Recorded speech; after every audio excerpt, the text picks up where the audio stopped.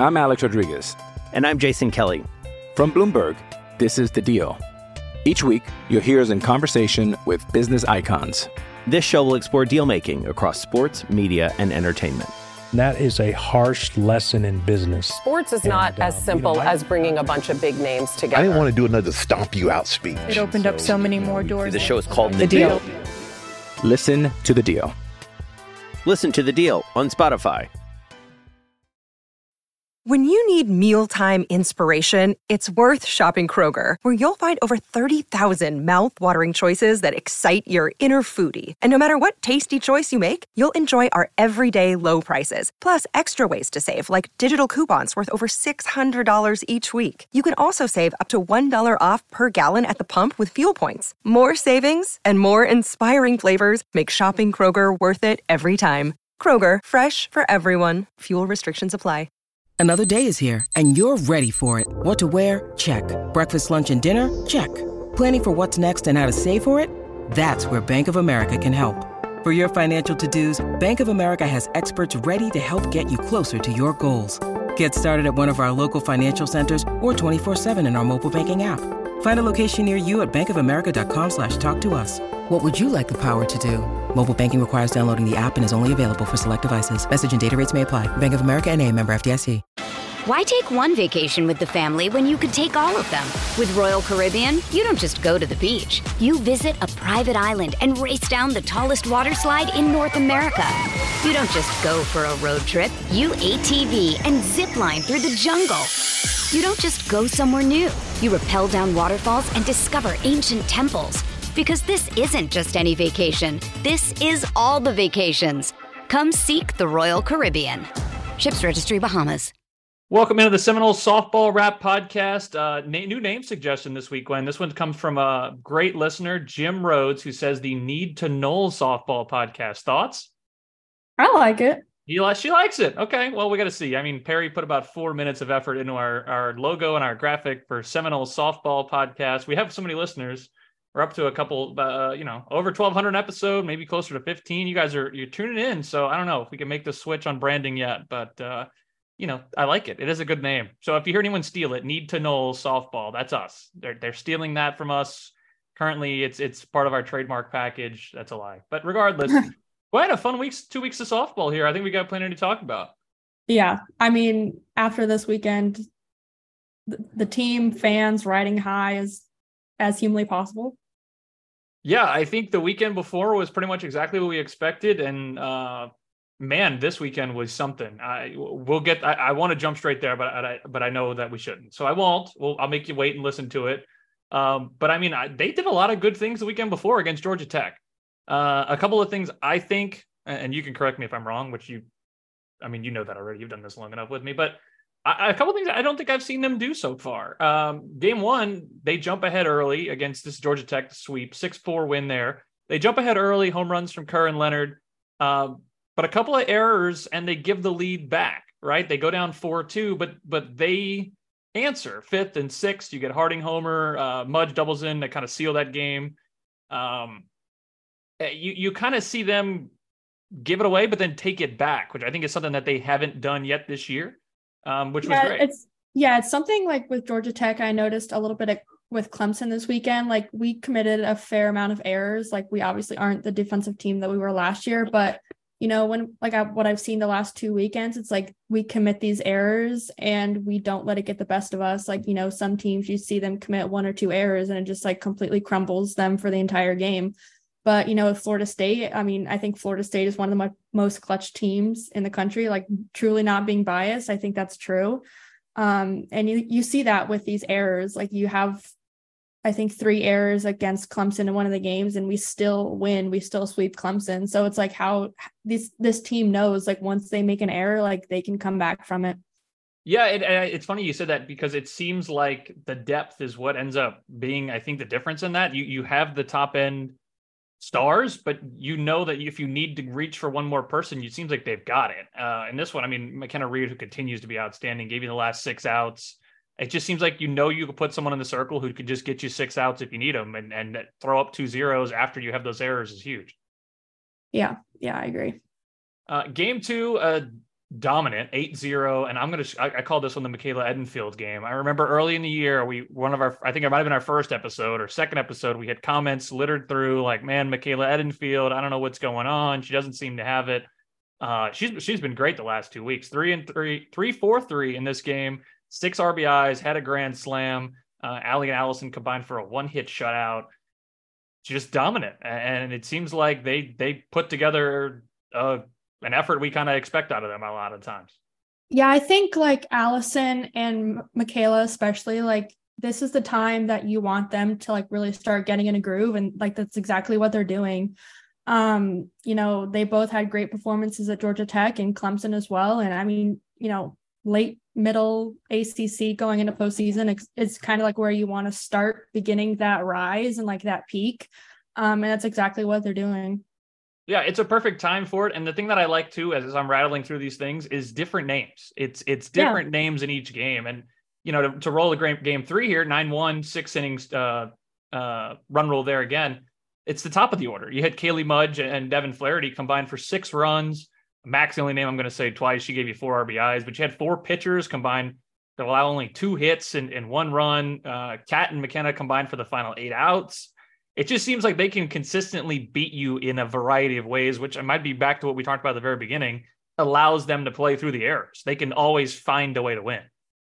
Yeah, and that last game against Georgia Tech, we saw Emma Wilson pitch. I don't think we've seen her pitch in like probably a month or so. And she has her moments where she gets hit up a bunch and, she gets runs scored on her and everything. And I think, she was only out there for she's out there for one inning. Like, I think that's great. I mean, she has a limited sample size, but like for a player like Emma Wilson, like you want her to go out and dominate for however long she's out there. And she did that. So I'm glad with what she did on Georgia Tech. And your dominance gives you a chance to do that, to get players experience, keep them in game action in some way, get them, hey, this is an ACC series, get out here and give us an inning and a third, give us 2 innings, go get that skin in the game, and did it well, and I think that's a great job by the rest of the team giving Coach that opportunity.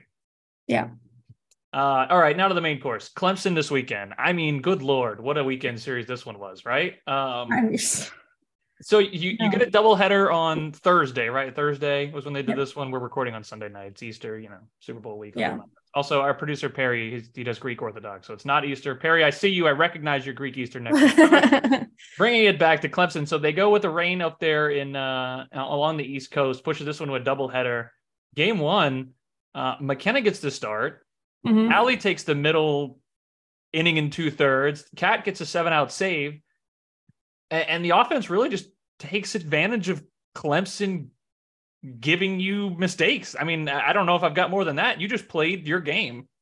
Yeah, I mean, I tweeted this during the game, but like having McKenna start and that up fast spinny pitch and then going straight to Allie, where it's like you take a good amount of mileage per hour off, and she just spins it like super slow. Like that's completely unfair, but like almost amazing at the same time. And obviously brilliant move from Coach in that regard. I mean, and then Kat hard down. I mean, you have 3 great pitchers that are just going to keep Clemson off their game the entire time while they're already making defensive mistakes. Yeah, it seemed like this was the game plan, that if they get the chance, this is what they want to put on the field. Yeah. Play a very solid offensive game. Just basically take what they give you as best you can. Obviously, this is a number 4 team in the country. They're not going to give you anything easy. Like, you have to put the ball in play to force those errors. Michaela, again, she went 2 for 3, 5 RBIs, a great performance from her. But I mean, talking about what you said, the pitching staff, that's what you want to put out there. And like you talked about, the change in what you see from pitcher to pitcher to pitcher, you don't really get a chance to get a read on anybody. You go 2 hits against the number 4 team in the country. Yeah. And I think with teams like Clemson, I'm looking at the box scores right now, and the first 3 batters in the lineup, Kaylee, Devin, and Kaylee on the first day, they each had 4 at-bats. And while only one of them got a hit and one of them got a run, like you want the top of the order to come up as much as possible. And whether they produce or not, I mean, it is what it is. But I mean, the middle the middle of the lineup and towards the bottom, like gave the top that opportunity to come up if they needed to be clutch. But I mean, from the first game, obviously the middle to bottom of the lineup produced the most. Yeah, especially that Haley, Janai, and Michaela.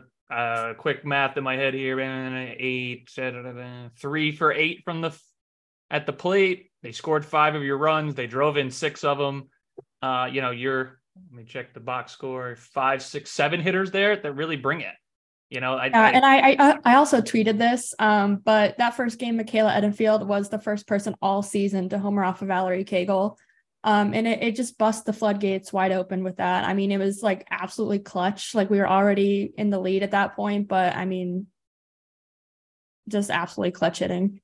Yeah, well, you put them away. You got a chance to put them away at that point. If you're playing in a close game there, that's 4-0. I mean, it's softball. It's not out of the question for 4-0 to turn around. She hits the home run, and then it's totally different story. It's 7-0 at that point. You're pretty much finished. Yeah.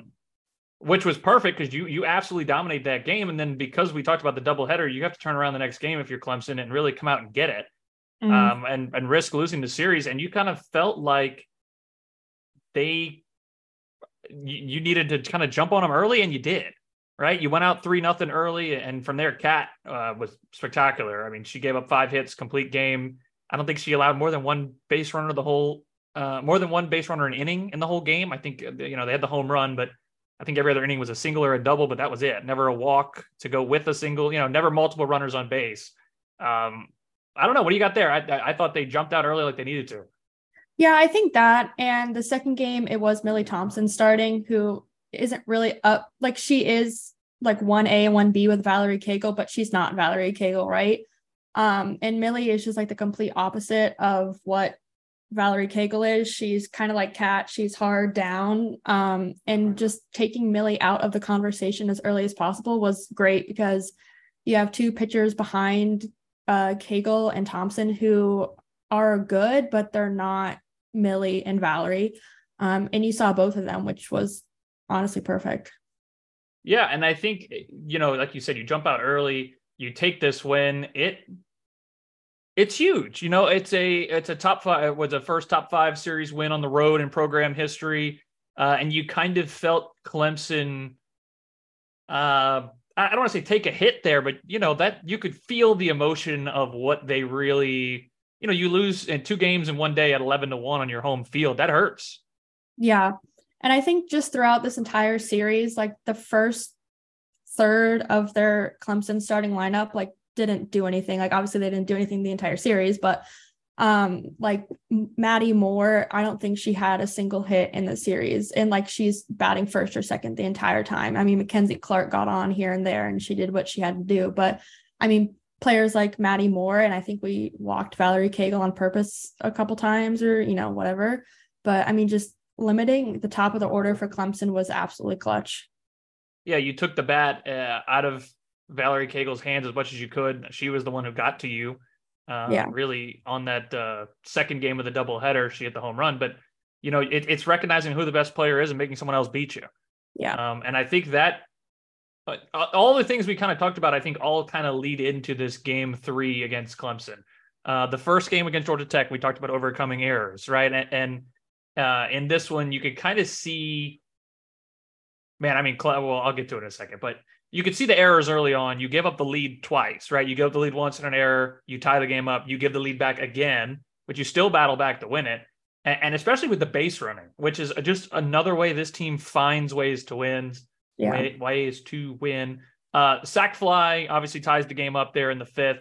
I don't even know what to call this one. The scorebook calls it the steal of home, but it's the fielder's choice, out at the plate, Muffley paying attention, rounding third, never really giving up on the play, kind of staying off the bag, kind of down the line, sees the catcher wander away from the plate a little bit and just gone, beats the throw back, and she's in. And that's the game. You go up 3-2 at that point, and you find another way to win by just playing smarter than your opponent. Yeah, I think this particular game was like, it came down to the base running. Like, yeah, there were errors, whatever, but like, I think the base running for each side is like what cost Clemson and what got it for us. Like you saw, Josie Muffley with that steal of home, like absolutely ridiculous on that. And then you see Mackenzie Clark make like the biggest error possible in trying to take second base when Kaylee Mudge fumbled in the outfield, and it literally cost them the game. Valerie Cagle doesn't come to the plate, like Clemson doesn't have a chance. So I think game 3 was a tale of base running, in my opinion. Yeah, what you're talking about there, 7th inning, Clemson down 1. They get the single, the bumbled ball. What is the word I'm looking for? Fumbled ball out in left field. And, they had the chance to bring Valerie up to the plate, their best hitter at that moment, and just trying to do too much. Trying to do too much seemed to be the story for Clemson in this game, going from trying to make a single into a double, and she gets thrown out. And at that point, you're taking the bat out of Valerie's hands. But if you're at first, you're also taking if you're at second, you're probably taking the bat out of her hands anyway, because you're probably going to walk her. Yeah. To give Mackenzie Clark credit, and probably what she was thinking was, hey, Florida State's made a couple errors already. So that kind of gives me an advantage. And B, like you see Mudge fumble in the outfield, and you also have a new second baseman in Avery Weisbrook, who's a freshman. So it's like, yeah, if I'm Mackenzie Clark, I want to test what Kaylee and Avery can do. But I mean, it just came up wrong way for her. Yeah, but I think knowing the situation, you got to recognize I'm here to just get on in front of Valerie, and whatever happens, just stand on first base and see if she can hit one out, basically. Yeah, I agree. That's kind of a tough spot to try there. The other thing on this one, I don't know if it was Clemson's head coach got run there. I felt pitching coach. Yeah, you could feel the energy. They were just, it felt like the crowd, the team, the coaching staff was just, I don't know. It felt like that sweep on Thursday kind of had them all a little out of their game, a little bit pressing. And I think that also plays into running there. Yeah, I agree. I've heard some things about Clemson post game on Thursday that obviously they weren't happy about, but I mean, is what it is. But yeah, I think Clemson had their back up against the wall more than they thought. Like they probably came into the series as a whole thinking, oh, it's going to be a dogfight, but I don't think they really expected to end Thursday like going home and not having an answer for anything. Yeah, it's one of those, like, Thursday was so dominating. By the time you come into Friday, you feel like I have to make something happen, where there's just not that, if they play their game, maybe they do end up winning this one with the errors that came across, but probably trying to do a little too much. The other thing I'd bring up from this game, man, that pitching, fantastic again. You go Allison to start, McKenna bridges this time, Kat closes. I think we're just really starting to see the depth of this team come together, especially on this pitching staff, because that is, twice they went to it this weekend, and twice the three of them really worked well. Yeah. And that's, I mean, not many teams have 7 pitchers on staff, but the depth is something we've never had before. And like you said, it just worked to our advantage perfectly. Like Valerie Cagle started 2 out of the 3 games. I think she played both games, the entire 7 innings. And yeah, I mean, Valerie Cagle, all the credit in the world to her. I think she's an amazing player, but I don't know, riding your one pitcher versus an entire staff of 7 is hard to beat, in my opinion. Yeah, it really it forces you to see, I guess, to give your opponent a lot of looks to the same pitcher, as dominant as she really is. They're getting a chance to see her over and over again, whereas Florida State can throw anything at you at any time, and they were able to, Kat gave you the complete game on Thursday, the second game of the doubleheader, but you only saw her for 7 outs on the first game in Thursday. You only see her for a handful at the end of the game on Saturday or Friday. You can keep the opponents off guard, versus as great as Valerie is, you get to see her a lot. Yeah. Anything else? I mean, overall serious thoughts there. Obviously Florida State now likely going to jump up a little bit more in these rankings here. Man, I remember our first episode or second episode being in the comments and people were saying, I don't know how you guys can talk about this team as a College World Series contender, and I'm not seeing it, and it's not there, and it's, it's patience, give it time. They're playing for the end of the year, and I think this 2-week stretch shows just how good this team really is. Yeah, and like I said earlier, this is the time when you want to be playing your best, clutch softball, and that's what they're doing. And with this sweep over Clemson, Florida State now is first in the ACC. So yeah, flexing the muscle on top of a great conference. I mean, they've got a lot of good teams in this conference, and they're sitting atop it again, where, quite frankly, they probably should be. Looking ahead, and I won't even bother, Jacksonville on Wednesday. Do you have any thoughts? No. Great. Got it. Well, I actually have a tidbit about Jacksonville. Look at that. I know. So Jacksonville has a player. Her name is Madison Kennedy. In 2018, she was a Florida State softball player who won the national championship and has been with Jacksonville for the past 4 years. She transferred after that year. So Madison Kennedy returned to Tallahassee. Well, shout out Madison for staying in Jacksonville that long. That didn't even mean that as a slight to Jacksonville, but I just did it. My apologies to the people of Jacksonville. That was not a slight there at all. Never been. Would love to come to your wonderful city. Friday through Sunday, it's Virginia in Tallahassee. Anything Virginia-wise that interests you there?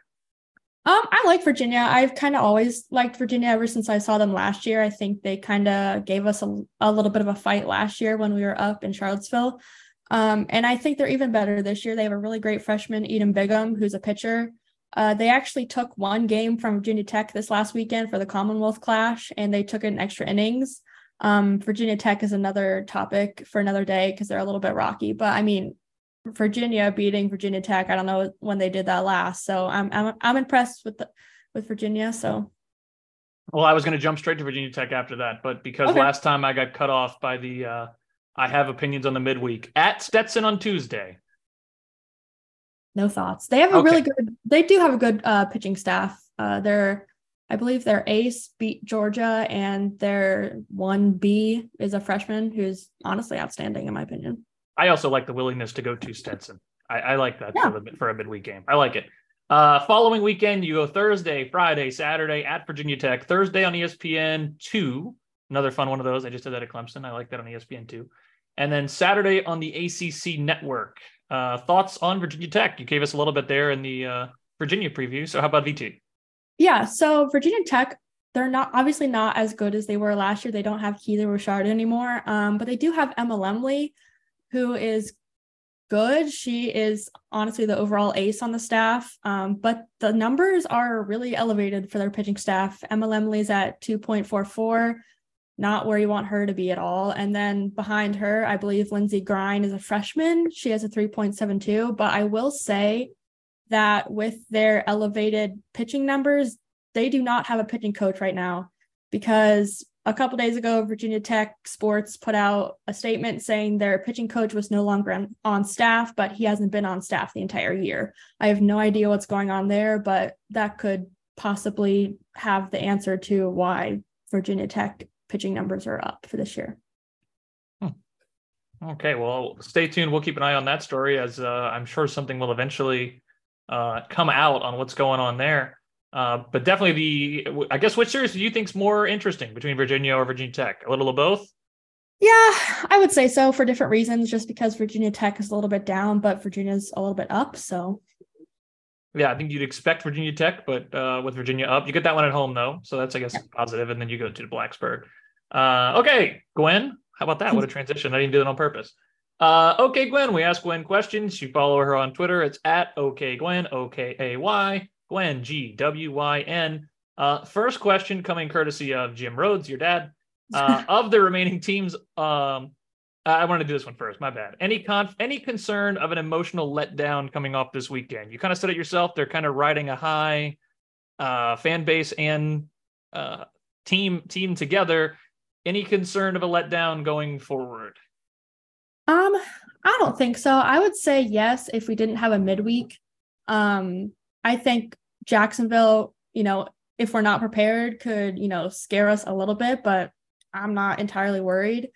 And I would say there would be a little bit more of a scare if we didn't have a midweek, because you're just having like that entire week, between games, to have a Virginia team who's a little bit red hot after a win against Virginia Tech. I mean, Virginia Tech still took the series, but I mean, Virginia is probably feeling just as good about themselves. So I know it's not okay, Brian, but I had the same thought. The midweek game, I think, is the big changer there. Instead of having the long weekend break, holiday for many, into a red hot Virginia team, you get a midweek game to just kind of, all right, let's settle in, take another day off, and then you're coming right back at it. Yeah. Great. Next one for OK Gwen comes from at Brent88320406. Do you expect McKenna Reed will be the second day starter going forward?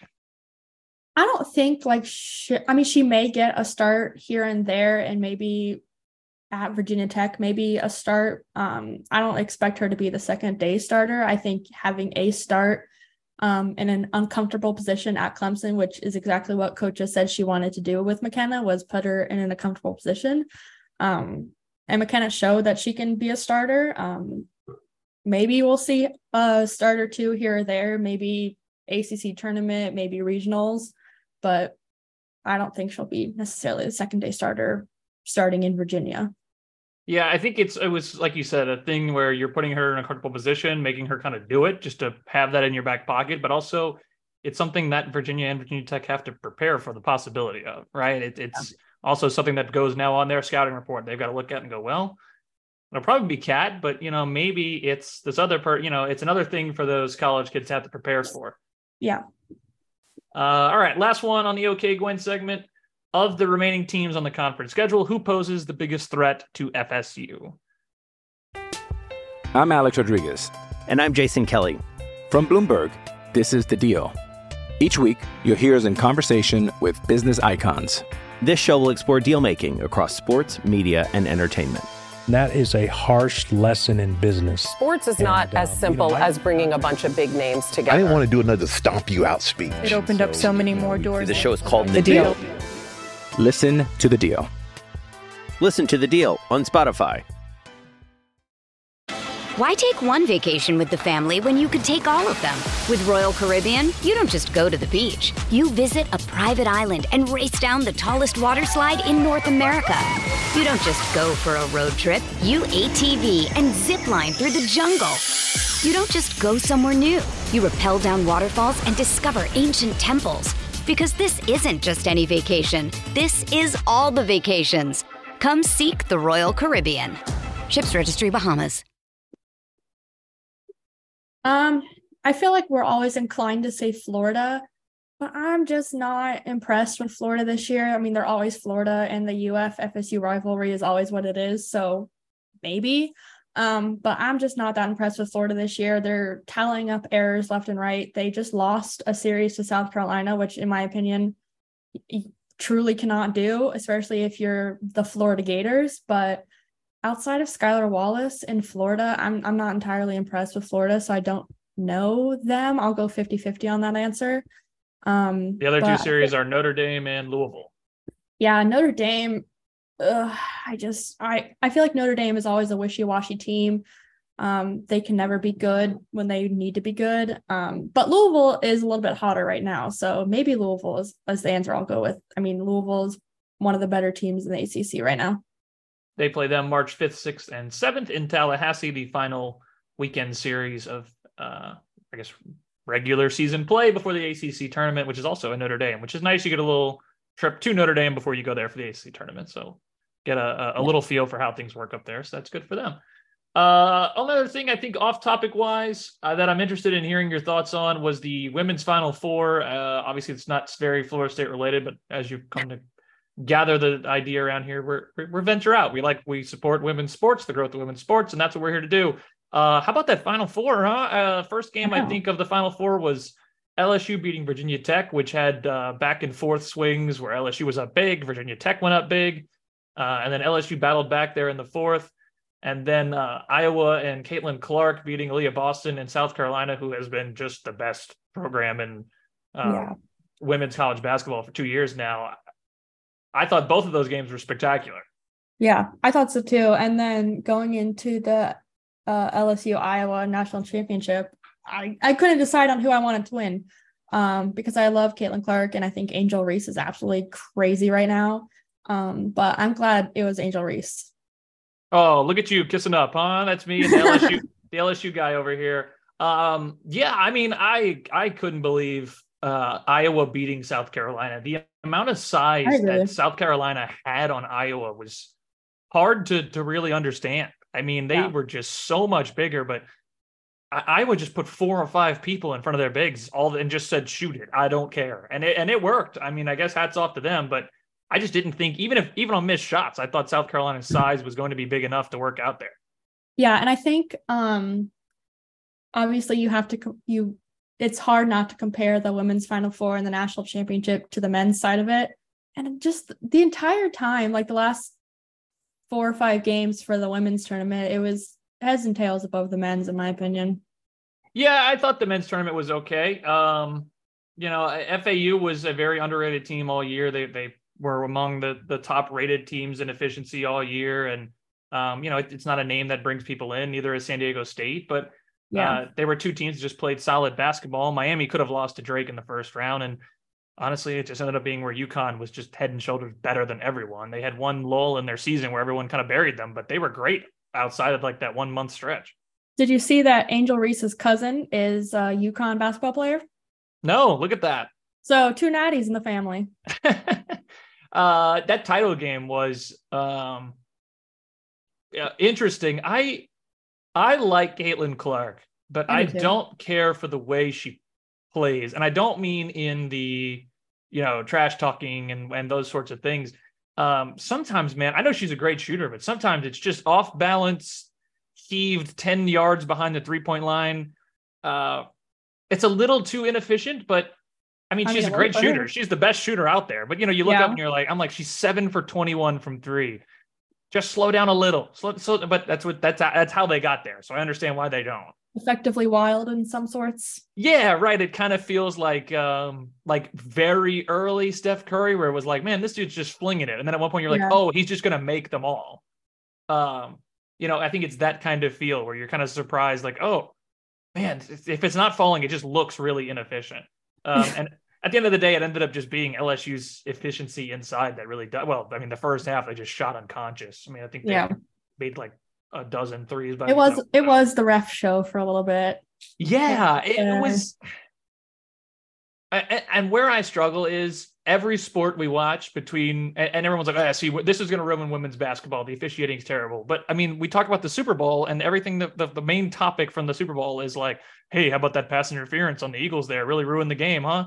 And I think it's just sports in general are either too fast for refs to keep up with, or the refs just aren't being trained well. I just feel like maybe it's just everything's moving too fast. Yeah. And I think we can relate this to softball a little bit because the umpires in softball, they're asked to do a lot, especially like the home plate umpire. You got to look for a legal pitch. You got to look for balls and strikes. You got to look for runners being out of the box, all this stuff. Maybe we're just putting too much on referees these days. I don't know.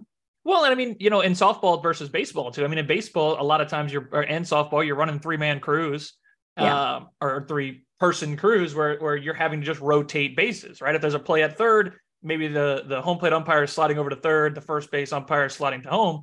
In softball, it's tight. If there's a hesitation from one of the umpires, you're not getting there. You're not getting a good look. Yeah, I agree. So I think it's a very interesting women's Final Four. I thought it was great. The viewership was sky high, almost 10 million viewers on that title game. Obviously, congrats to my school for winning the championship. But yeah, all around a fun Final Four, and I think you can kind of see women's sports really growing.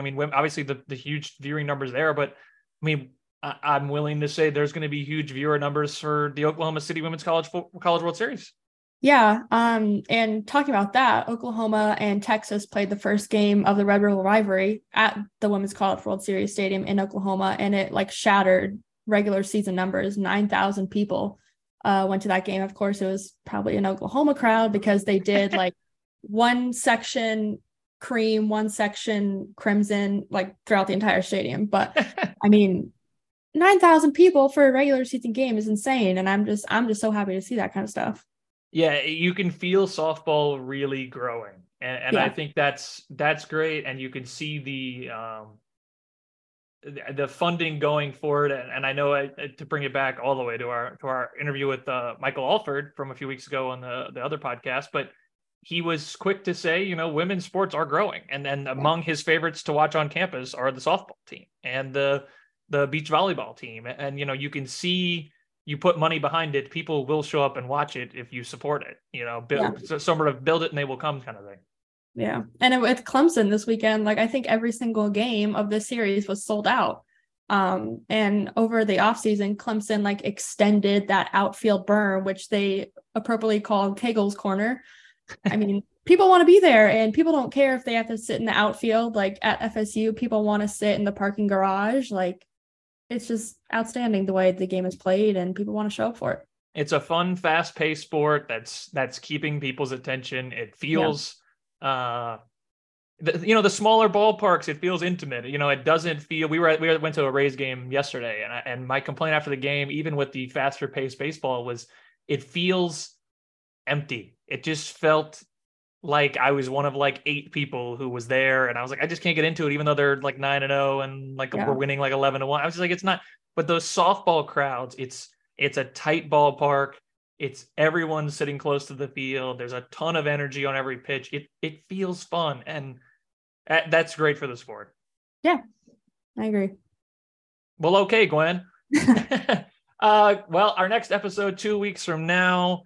So that's going to be April 23rd. It'll be dropping on April 24th. So be ready for that. Like I said, in the meantime, it's Jacksonville on Wednesday, hosting Virginia Friday, Saturday, Sunday, at Stetson the following Tuesday, and at Virginia Tech the following Thursday, Friday, and Saturday, barring weather moving that around again. So we'll have that next episode for you probably on the 23rd, or definitely on the 24th. I'm sorry. So on the 24th. So appreciate you listening. Appreciate you giving us the time. But for Brian and Gwen, that's a wrap.